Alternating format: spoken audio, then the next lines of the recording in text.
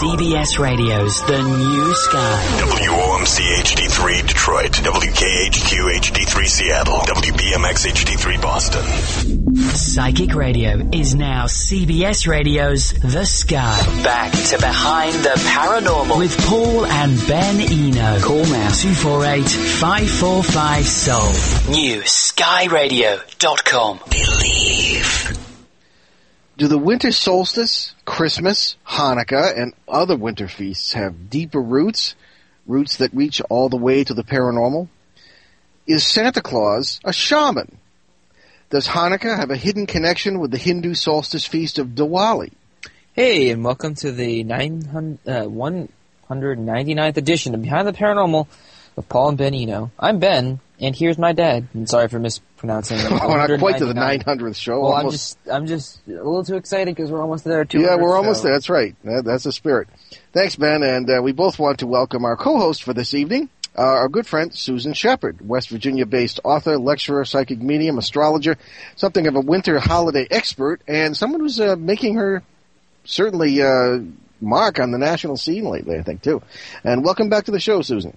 Well, thank you very much, and it's great to be here, and I'm glad to talk about some of the origins of Christmas and also their connections to All Saints' Day and All Hallows' Eve. It's going to be interesting. I think when they did the Nightmare Before Christmas movie, I think Tim Burton kind of had a good indication that those holidays, they are connected. Well, Ben, you have a high opinion of Tim Burton as a director, don't you? Some of his movies. Some of his movies. Yeah. But that is my favorite Disney movie. Cool. All right, so our call-in numbers today, 248-545-SOUL or 248-545-7685. Or if you're listening on a computer, use that nifty instant feedback feature to the right of the screen as you listen live, or email us at paul@behindtheparanormal.com. All right, so if your family has had any unusual customs at this season, and most especially if you have ever had what you believe is a holiday-related paranormal experience, let us know. Well, we have Charles Dickens with A Christmas Carol, Mm-hmm. and the spirits appearing to him, not to him, but Scrooge, and there's a long tradition of Christmas Eve and also New Year's Eve, similar to Halloween, where the veil between the worlds are very thin at those times, and it's a good night to contact spirits, or spirits will contact you. Actually, this reminds me of something, Paul. Last Christmas Eve, a friend of mine's, very good to her husband had passed away, and her husband came to me last Christmas Eve in a dream and told me to contact Rochelle. And, of course, I did later, and at that time her mother was very sick. So that just reminded me, last Christmas Eve I did have some spirit contact. Interesting. It was a very vivid kind of dream, too. I can always tell the difference in dreams, whether it's true spirit contact or it's just, too much pizza or something like that. But, yeah. And cool. there's, of course, a long history of Santa Claus, and Santa Claus is a real interesting character that goes back thousands of years, really. Absolutely. Well, let's start at the beginning then. I guess discuss the solstice. Ben has a question on that. All right, so the winter solstice will occur at exactly 11:38 p.m. Coordinated Universe time on Tuesday, December 21st. And we have an eclipse.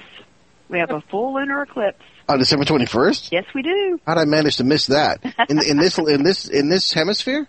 Yes, and Really? It's supposed to turn that brassy red color. Oh, a lunar eclipse. They used to call that blood on the moon eclipse, but it's kind of a rusty color. Right. Okay. So that's interesting. So anybody born on that day should see some really significant changes within the next year, rather dramatic ones. All right. So, Susan, what is the winter solstice, and is it the reason for our winter holidays? Well, that is the time when the sun is the farthest away. And, in ancient times among pagan people, there was some anxiety about the sun coming back, bringing back growth and life and things like that. And all over the world there is a tradition, a belief, even among the ancient Egyptians, about the return of the divine child around the solstice. People have always, the solstice was a very important festival among the pagans. We all know, of course, December 25th isn't really the birthday of Christ. It's actually the birthday of Horus, the Egyptian god Horus, and it's also called the son of the sun, or the divine child. And this is, with the paganism and Christianity taking over Europe, these two traditions kind of blended. But mostly, it's interesting, most of the things that we celebrate at Christmas time are pagan in origin. A lot of religions have had problems with that.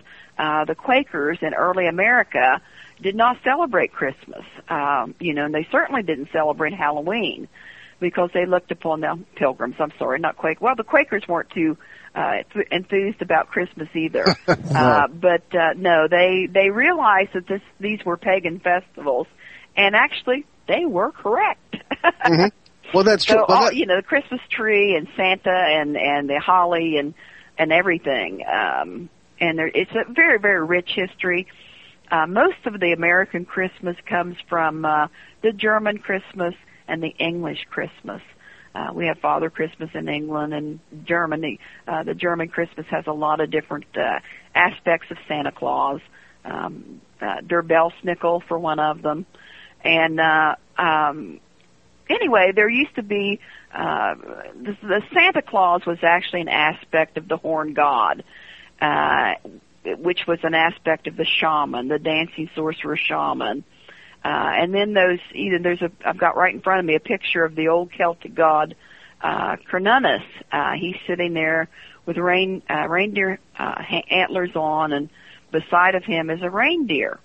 And in Europe, December 21st, or the solstice, was called the Horned One's Night. And then, of course, it kind of separated, and Santa Claus had reindeers with horns. But it's even more than that. It's very long. It's very involved. But with the St. Nicholas, the bishop from the 4th century A.D., very loose connection with Christmas, really. So I think a lot of the things, these old holidays that are pagan now, when Christianity came to Europe, the church used it to their benefit to turn those old pagan holidays into Christian holidays. Well, that was very deliberate on their part. We learned that in the seminary, that was, to say what we're saying is not a put down at all. It's not. They wanted to make it easier for people to become Christians, especially when they had no choice about doing so. And it's even, among the Native American populations, I was just talking to someone the other night, Peru, most of the Indians are Catholic, of course, but they still have their shamanic traditions that are different than the non-Catholic people in Peru. So it's a mixture of things, and I think many of the more beautiful aspects of our culture does come from paganism. And Absolutely. I think every religion is based in paganism. It's just a growth. Development away from some of those things, but people aren't willing to let go of them either. Well, that's true. There's an ongoing unity, sort of, in the development of human spirituality. Right. Anyway, Ben had another question about the solstice. Okay. Right. So, isn't our calendar kind of messed up because of the Romans? Isn't the solstice actually the middle of the winter, not the beginning? Well, I don't know the answer to that one. It's traditionally, to me, from what I've read, it's always around the December 21st. St. Nicholas's birthday, one of the reasons they chose him as a good, saint to represent Christmas was his birthday was on December 5th and 6th. And then some of the other, I think Russia and some of the Eastern Orthodox countries, they celebrate something like Christmas in January. But I don't know. So it's always kind of a little bit of a different date. The original Christmas, of course, was Saturnalia, which was celebrated by the Romans, and that was on the December 25th, 22nd. Okay. Well, actually, the December 6th was the Feast of St. Nicholas, and you're right, it's the same month, and we spent a lot of airtime defending him. Okay. You want to talk about that? Because I've just done a long presentation on that, and yeah, well, actually, I wanted to start with Hanukkah, actually. Okay. Even though it's over already, but right. I guess the next two, well, no, because Ben had one more question about the solstice before we leave, because we're trying to keep it chronological. Okay. Go ahead, Ben. There's a final question about the solstice. All right. So, what's an appropriate way to celebrate the winter solstice? Well, people do it in a lot of different ways. Christmas Eve, and around the time of the solstice. Now, as England became Christian, they did something called guising and a souling long ago. They also did it on All Hallows Eve, where people would dress up in costumes, masquerade, going around to houses, singing songs, doing magic tricks. It was also something where people would get coins or food or gifts to pray for souls in purgatory. So that's where the trick or treat comes from, as well as kind of caroling, Christmas carols. So it'll be Christmas caroling, putting up the Christmas tree, burning the Yule log, and then it also has a tradition of divination that especially among young girls, of divination on Christmas Eve and also New Year's Eve, where you will be shown the name or the face of the man that you're going to marry. That was one. And also, interestingly, the traditional birthday for the werewolf is December 25th. Really? I didn't know that. Yes. And that makes the werewolf a Capricorn. So all these things are kind of tied in. It's very interesting how they blend.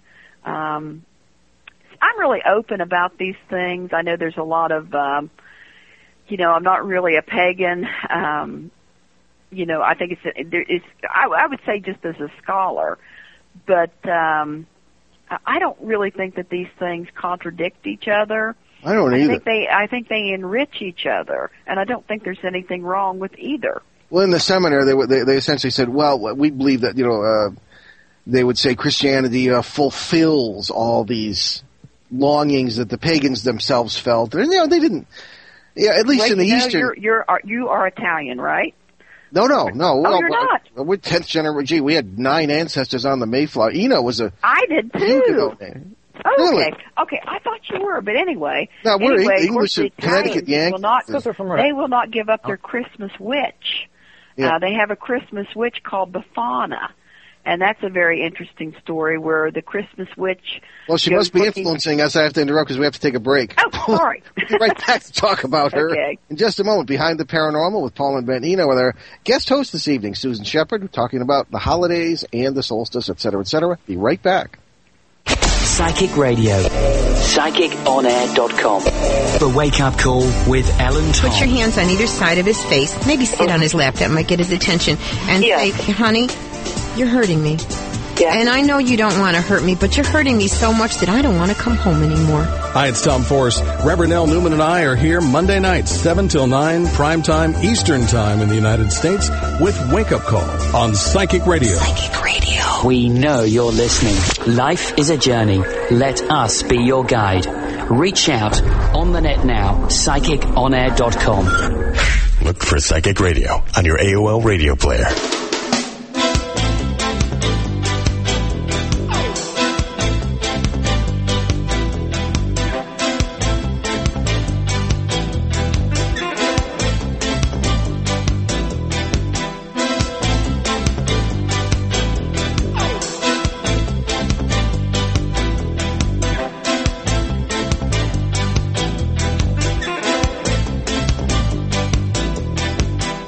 There's no politics.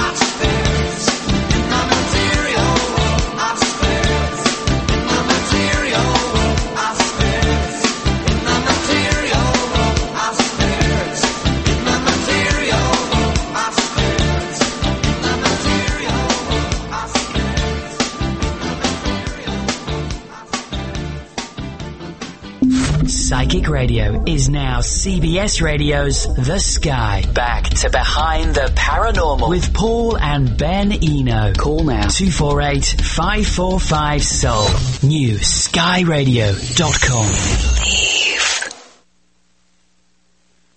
With our good friend Susan Shepard this evening, we're talking about the winter holidays.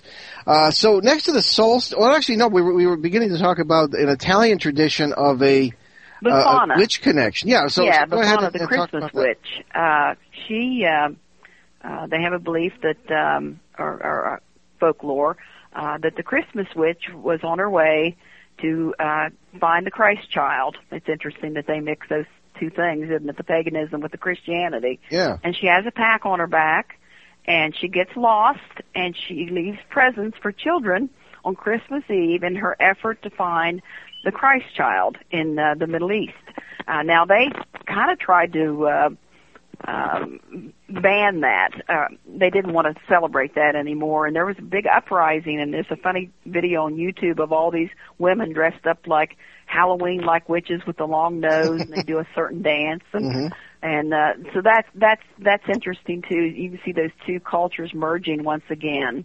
Well, I'd say good for them. You know, the whole feminine aspect of the divine, not to get off topic here, but, you know, I'm a real believer that the people would not permit the goddess to be dismissed from their spirituality, even in the depths of Catholic Europe. And so the honoring of the Virgin Mary, or the Theotokos, as the Greeks would say, is something that the people would not, you know, no matter what name you call her, the mother figure is absolutely crucial to people's spirituality, and they would not let her go. And good enough for the male-dominated authoritarians. Right, the feminine aspect, and also the nature too.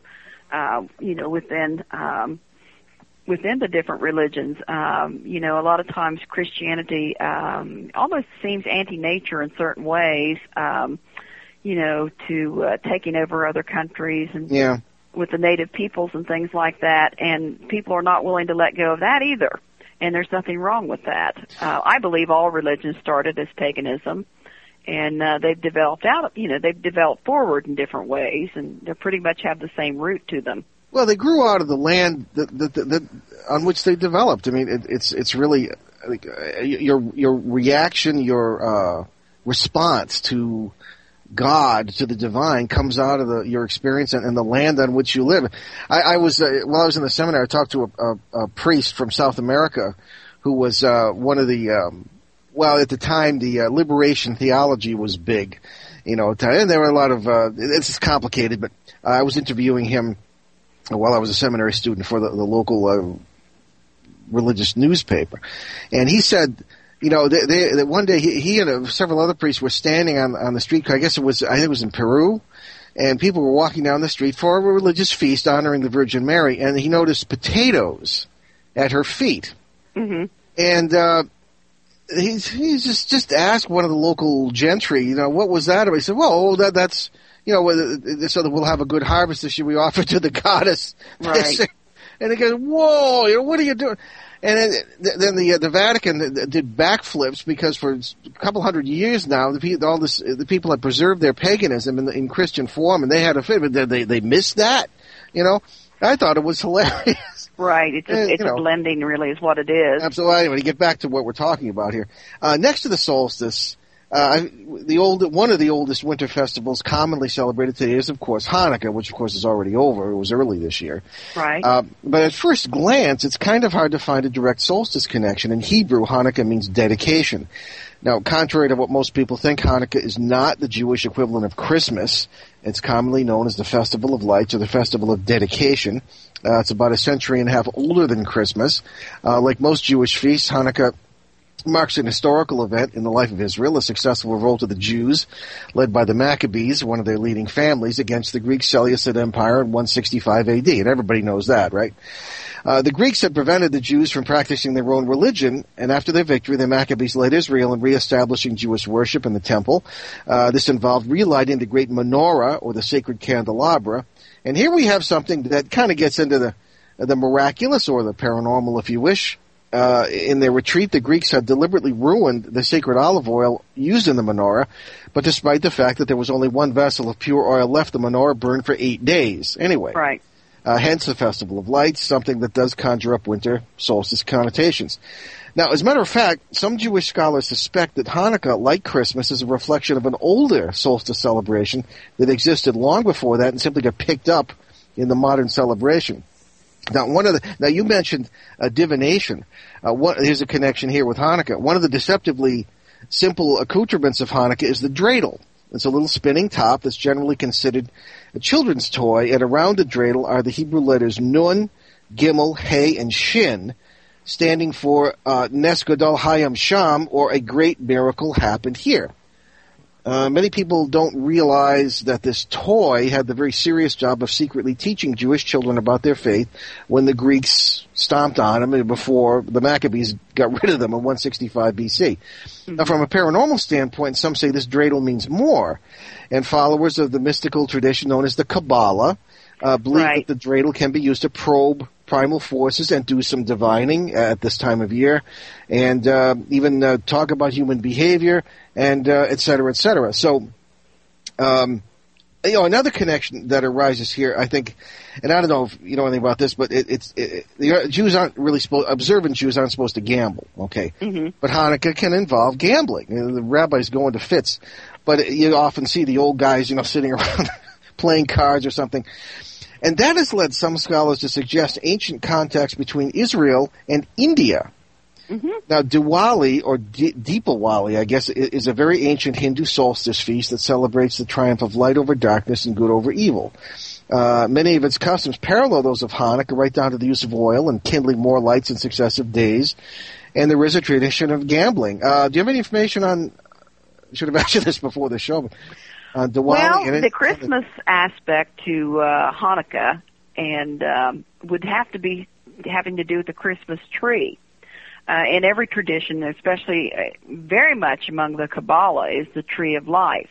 The tree of life started actually with the Babylonians, and it made its way to the Judeo-Christian legends of Adam and Eve. The Celtic people also had their own tree of light, or tree of life, both, and which they lit it with candles.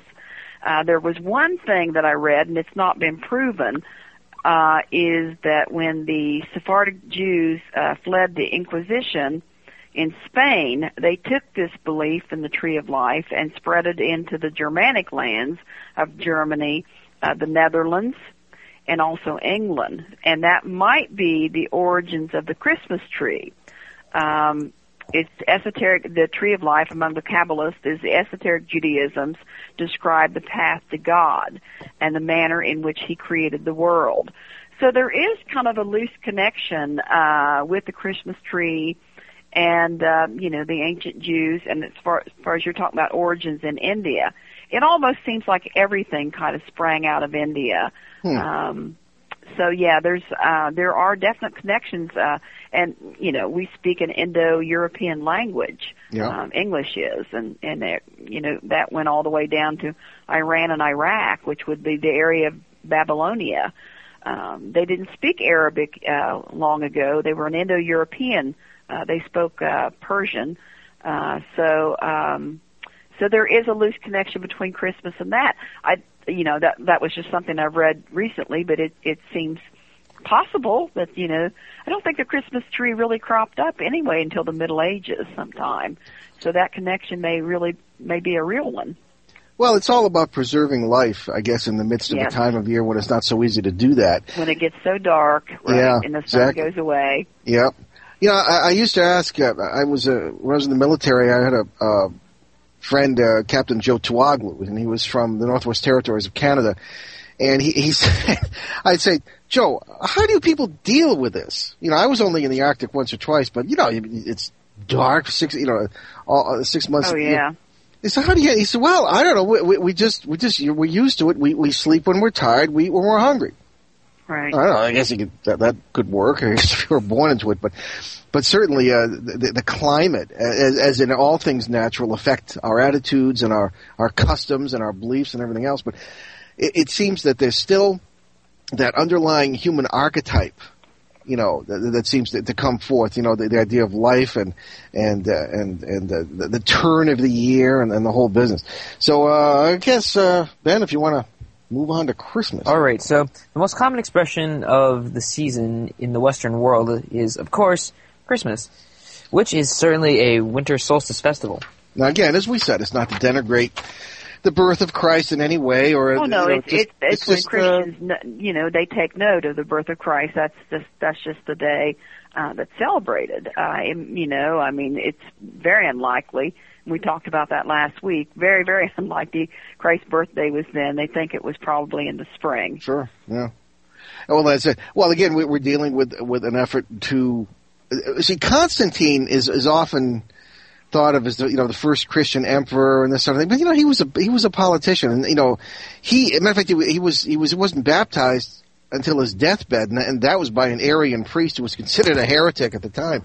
Right. And what he wanted to do was unite the empire, and he really considered, is the cult of the invincible son better to unite the empire, or is this Christianity better to unite the empire? And he decided essentially on Christianity, and he presided, not the Pope, he presided over the first council of the church in 325 AD. They did stuff like put together the Bible as we have it today, and they did other things. Council of Nicaea. Yeah, exactly. That's when they threw out the Gnostic text, right? Yeah, unfortunately.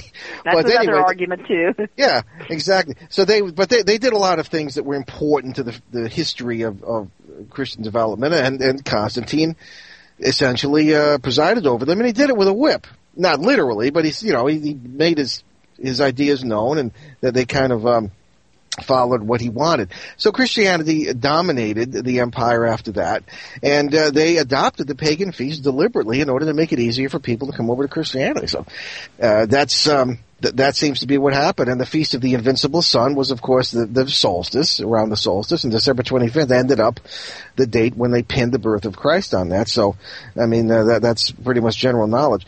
So now, and you say, of course, it's probably in the spring. Yeah, probably in March there was a conjunction of Jupiter, Mars, and Saturn. And Mars was the planet of Palestine, and Jupiter was the planet or the star of kings. And as we discussed last week, the wise men were astrologers, and they interpreted that very bright star as to mean the king of Palestine was born. That's what I want to get into after the break. Yeah. Yeah, and also too, the idea of Santa Claus and the wild man related to all these pagan gods, and one of them was Pan.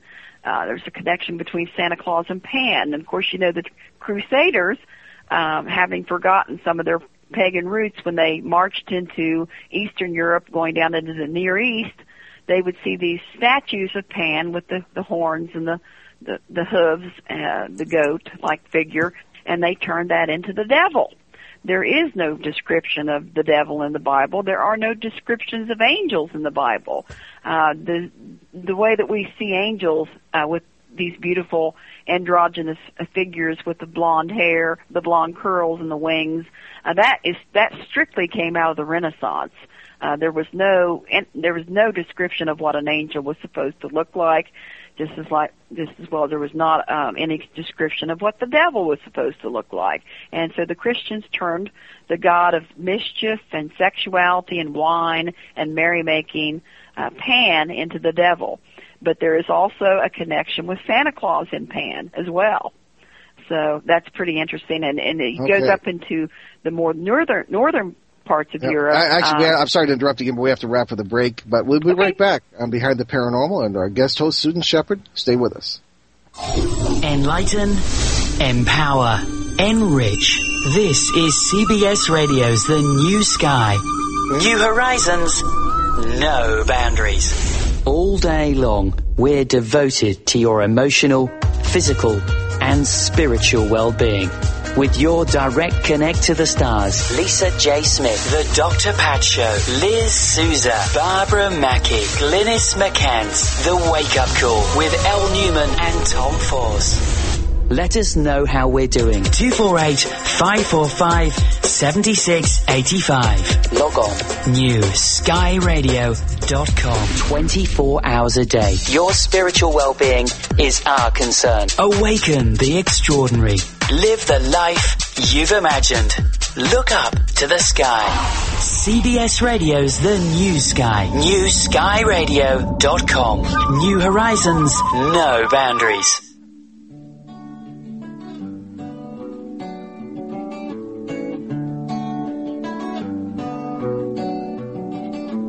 Gonna feel like hell tonight. In tears of rage I cannot buy. I'll be the last to help you understand. Are you strong enough to be my man? My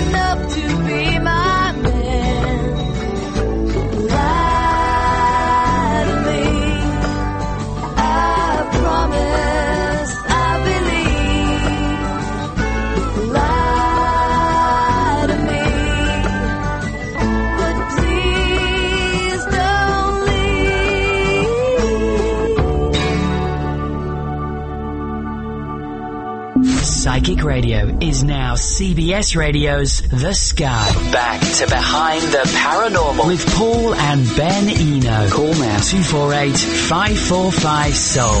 newskyradio.com. Believe. Okay, we're back Behind the Paranormal with Paul and Ben Eno, and our guest host this evening, Susan Shepard, and we're talking about the winter holidays, and I guess it's time to move on to Christmas. And, of course, the birth of Jesus is mentioned in only 2 of the 4 Gospels, Matthew and Luke, and the popular story as we have it comes mostly from Luke. You've got angels and shepherds, beautiful singing that comes from the sky, and what sure seems like a UFO leading 3 astronomers to a little manger, and there's nothing about a stable, and the Greek word used for manger could also mean crib, so who knows. But anyway, Susan, what is the astrological story of Christmas? The astrological story of Christmas would have taken place, as I said, in the spring when the astrologers, the wise men, the magi, saw a very bright light in the sky. It was a conjunction of Jupiter, Mars, and Saturn. And they knew from the lineup of those planets, Jupiter ruled kings, Mars ruled Palestine, and they thought that the king of Palestine had been born. They don't know for certain what Christ's birth actually was when it occurred, but they think that that's probably the most likely time that it did. But it's okay. I mean, people can celebrate December 25th as the birthday of Jesus. It's the birthday of many gods. One is Horus in Egypt, and the other is Krishna. The one among the Zoroaster, I can't pronounce the word, but the Ahura Mazda. There's a lot of them that say that they were born of a virgin on December 25th. So that kind of fit in with the belief system of the pagan populations when Christianity took hold. Well, you talk about influence, and I want to get off topic, but Zoroastrian. Thank you. Okay, right. Thank you, Zoroastrian. Not Rastafarian. No, not that's down that's down on the islands there. Exactly. Well, anyway, they had a tremendous influence on early Christianity, and the whole idea, some basic things too. The Christian notion of salvation is not the salvation of the soul. That's a Zoroastrian idea. The idea of the Christian originally was the salvation of the whole person, body and soul. Maybe I was influenced by that theologically, because I'm always big on you can't have a spirit that's a whole person. It's got to be body involved in there somewhere, you know. Right. But that's an issue for another day. You and I have talked about that. Right. But anyway, but these influences are real, and a lot of people think that these people didn't have any contact with each other. Well, there's all kinds of evidence. Ben and I recently, remember we went over to nearby Massachusetts here, and there's a Dighton Rock, which is a very well-known area where there's an inscribed stone that people believe was a Portuguese explorer, and then other people who came before Columbus here on the East Coast. And it's like there was all kinds of contact. There seems to have been trade. There's evidence from the native stories here in New England that there was trade with the Phoenicians and the Romans, or people who would have, from what they describe, would have to be those groups. There's Ogham, written on an ancient Irish language written on caves here in West Virginia. Ogham. There you go. It's a very ancient Irish language. Yeah. That's right. Yeah, that's all over the place. The evidence that there was world trade, not only in goods but in cultural aspects as well, such as we've been talking about tonight.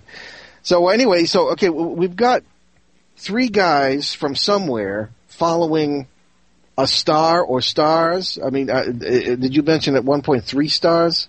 It's a lineup. The lineup of the conjunction made the star brighter. It was a perfect conjunction of planets. Okay. Oh, planets. And Jupiter looks very bright. Jupiter and Venus are the easiest ones to see. We can see Mars too, and Saturn is not quite as visible to the naked eye, but you can see it as well. Mm-hmm. So I don't know. There's been suggestion that there might have been a supernova at the time, although nobody can really pinpoint. Yeah, could be. But how do you follow a star? How do you follow a star? Yeah, I mean, not to sound Disney-like here, but I mean, how do you? It says that they essentially and it says it in Greek too. They essentially followed this star. I mean, how do you? I mean, was it moving? I mean, we're talking UFO here or what? I mean, what? Well, and of course that's the story. Whether that story is exactly true, we don't know. Sure. But those are scientists looking back upon those times, trying to explain this. They may have gotten the story from another culture and plugged it into the story of Christ. We know that they did that with a lot of things. A lot of the Christ story they can trace back to Egypt, and Egypt also plays a part in the biblical story as well. Following a star, I assume they would go in that direction. Okay. Now, the question is, where did the wise men come from? Did they come from India? Did they come from Babylon? Did they come from Africa? Did they come from Europe? That's not really known. Well, as we said, I guess we were talking privately, it seems that if this is anywhere near as accurate as far as it's being reported, as far as what happened, they probably would have arrived when Jesus was 3, maybe even 4 years old. Right. So, again, who knows? These things get boiled down.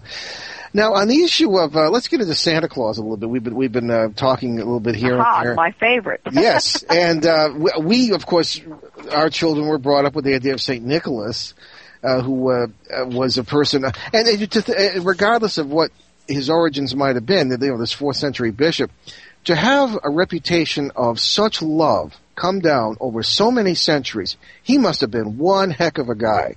That's right. You know, he also fit the Christmas story fairly well too, having had the birthday, close to that time period.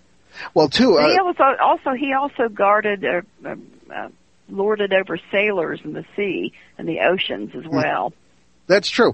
And when St. Nicholas arrives in Holland, he arrives not in a sleigh but on a boat. Is how he arrives. I didn't realize that. Mm-hmm. Huh. Well, one of the things about him, there is a tradition about how and you can just see how the Christmas stocking tradition got started. Supposedly, he was one of his people had 3 daughters, and he was very poor, and he was afraid he would have to literally sell one of his daughters or more into prostitution. Right. And St. Nicholas, of course, didn't want that to happen, so he literally, according to the story, went up on the roof and dropped gold pieces down the chimney. Aha! We get Santa Claus on the roof. Exactly, and they happened to land in some stockings that were hung up to dry by the fire. Now, I don't know quite how that would have happened, but, I mean, you can just see the origins of the whole business of the stocking. Right, and there's others as well, and it's really hard to tell. With the chimney, they have Black Peter and they have Der Belsnickel, Smutzli, and I believe that's Austria, Switzerland, Smutzli, and he has coal dust or he has soot on his face. Sounds like he's an element of the dark Santa. So in Europe they have Saint Nicholas, and then he always has his dark helper, which is Black Peter, Der Belsnickel. What are some of the other names? But Santa always has, Smutzli is the other name, which means dirty, really. Yeah. So the Santa Claus, it's the more earthy kind of Santa Claus. And that was actually brought into this country among the Pennsylvania Dutch. There are still elements of that in Pennsylvania, of the pagan Santa or the wild man Santa. In England, of course, he's associated with the fairies. And Santa Claus also has an association with Robin Goodfellow or the Green Man, he's a nature god as well. Mm-hmm. And in Switzerland, they have a really cool one called Krampus, which basically looks like a devil. He's a scary-looking thing. He's got the horns, he's got the glowing eyes, he's got the fur robes, he's got his whip, and right alongside St. Nicholas, and they don't see any contradiction in that. You're not going to see that in America, though. No. Well, we have to take another break here, and we'll be back on Behind the Paranormal with Paul and Ben Eno and our guest host, Susan Shepard, to talk about holiday traditions and especially Santa Claus. We'll be right back. Join Kimmy Rose on Interviews, Thursday nights from 9 to 11 p.m. Together as a community, we will embrace the challenges in life and find a way to experience heaven on earth. Spiritual teachers and Kimmy will bring you insight on how to change your life and embrace purpose. Interviews, this Thursday night starting at 9. It's all about what's within you.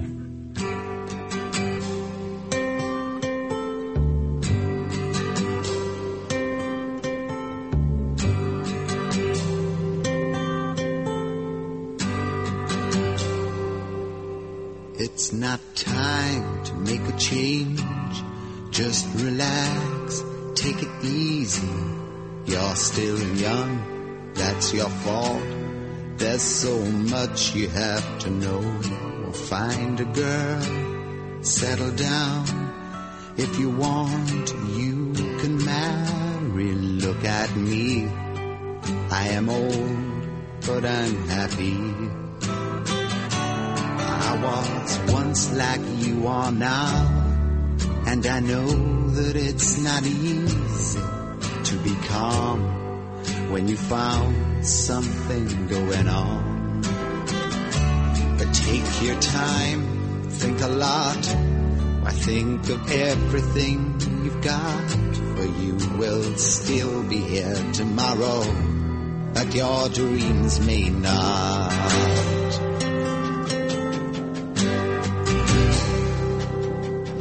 And I try to explain, when I do, he turns away again. It's always been the same old story. From the moment I could talk, I was ordered to listen. Now there's a way that I have to go away. I know I have to go.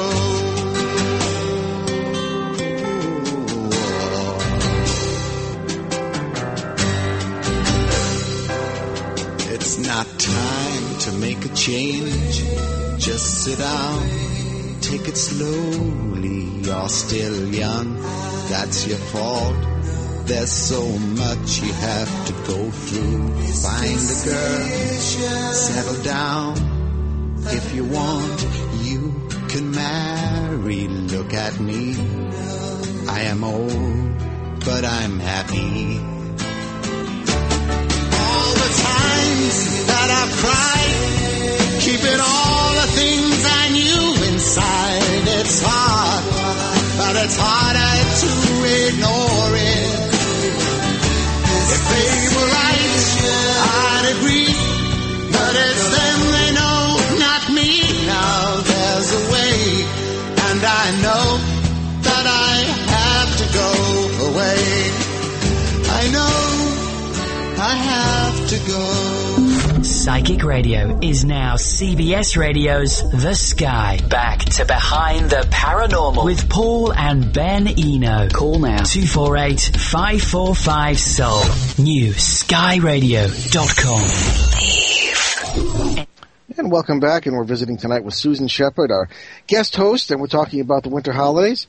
And we're going to, I guess Ben had a question before we continue. All right, so you're saying that Santa had this, like in most cultures, that he had this, like, dark Santa as, like, or whatever the name was in other different cultures, as, like, a helper or something. All right, is that supposed to say that Santa's, like, evil or something, or, like... Or he's not, well, you know, it's not the devil or anything like that. And then that he carries the switches, you know, to punish the little children. But there was one I was looking at a video I was looking at where Santa Claus said, "Oh no, Santa and Der Belsnickel said, oh no, this is just to wipe the snow off each other's shoulders, you know, to not scare the little children." But the Dark Santa is I think more of the nature elements of the original Santa Claus. And I don't really think the original Santa Claus was St. Nicholas. I think St. Nicholas sort of took over that role once again, something Christian taking over a pagan idea.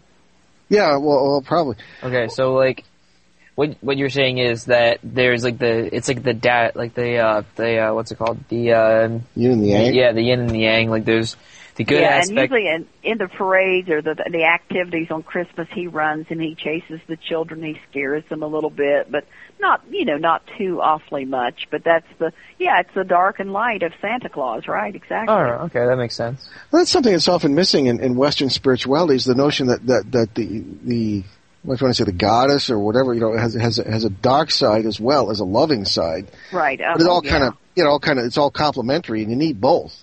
Right. That sort of thing. So yeah, but, and the interesting connection with Santa Claus and the fairies as well. In England, Pan, Puck, the Green Man, and Robin Goodfellow. Robin Goodfellow, as we were talking about earlier, he is celebrated on the solstice. He's also celebrated during Beltane and the summer solstice. But any word with Robin in it means that he is a fairy. That's what Robin means. So like Robin Hood? Exactly, and there's a connection to Robin Hood as well. Exactly. So if you look at some of these things that go on, and the pagan people are sort of reviving these ideas, but if you look at the May Day celebrations in England, they will have Robin Goodfellow, and he will look almost like a Christmas tree. He's so covered with foliage, and then he'll have another figure, which is the Green Man, who just looks more or less like a Santa Claus all dressed up in green rather than the red. Anything green is also associated with the fairies. Mm-hmm. I was telling Susan during the break when I was in England in 1989, writing a story about the Beast of Exmoor. That's another story. Right. It was market day in one of these little rural towns, and they were actually, the kids were parading. I wish I could remember what feast it was, but they were dressed in leaves. I said, wow, what a privilege. I feel like I'm back. It's beautiful, really. It's beautiful, and it's a good thing that these things are being revived and remembered. Yeah, it would be pretty boring without some of these old pagan ideas. It really would. Well, yeah. These are beliefs and religious expressions that spring right from the earth under our feet, where our ancestors had their roots, and that's important. So, in any case, that's a good joke. Roots under the earth. Get it? Yeah, that's right. Okay, thank you. But in any case, so what other aspects of Santa are we? Talking about culture, what does he become? In a sense, sort of the god of consumerism today. I mean, I can see. Well, if you go back to Pan, he's the god of merrymaking, wine, song, gifts. That's also true of Christmas, and that is merrymaking up to a certain point, and then the winter comes. Yeah. Eat all you want, drink all you want. It's kind of it's even in ancient times or older times, it would be a day of revelry and excess. So I guess in that way it wouldn't be too different. But the modern Santa Claus, of course, was Coca-Cola. Yeah. Coca-Cola. An artist 2 cans right in front of us right here on that. Thomas Nast. And, it's interesting, some of those original artists who did images of Santa Claus were almost all of German descent, too. That's true. And then the one that did the latest Santa Claus, I believe, was of Swedish descent. And the one that did a lot of the Coca-Colas with Santa Claus also did the covers for Playboy. There you go. After the 1950s. Well, Norman Rockwell did a Santa things, I think. But, he still has his fur. Yeah. He still has his fur that reminds us he has a connection to nature. He still has his reindeer, connection to the horn god. Mm-hmm. And Serenus, when he's shown in these pictures, he has reindeer horns and reindeer right beside of him. That's true. Well, Susan, I'm afraid we're out of time. Just take a second. It's our usual problem. Tell folks where they can find out more about you and your books, etc. Well, you can catch me right now on HauntedParkersburg.com or Susan A. Shepherd on Facebook, and Shepherd is spelled Sheppard. Very good. Okay, Susan, it's always a wonderful pleasure to have you with us, and we will talk to you very soon. Thanks for your insights. Thank you. Thank you so much, and Merry Christmas and Happy to you. Yule. Absolutely. Happy solstice.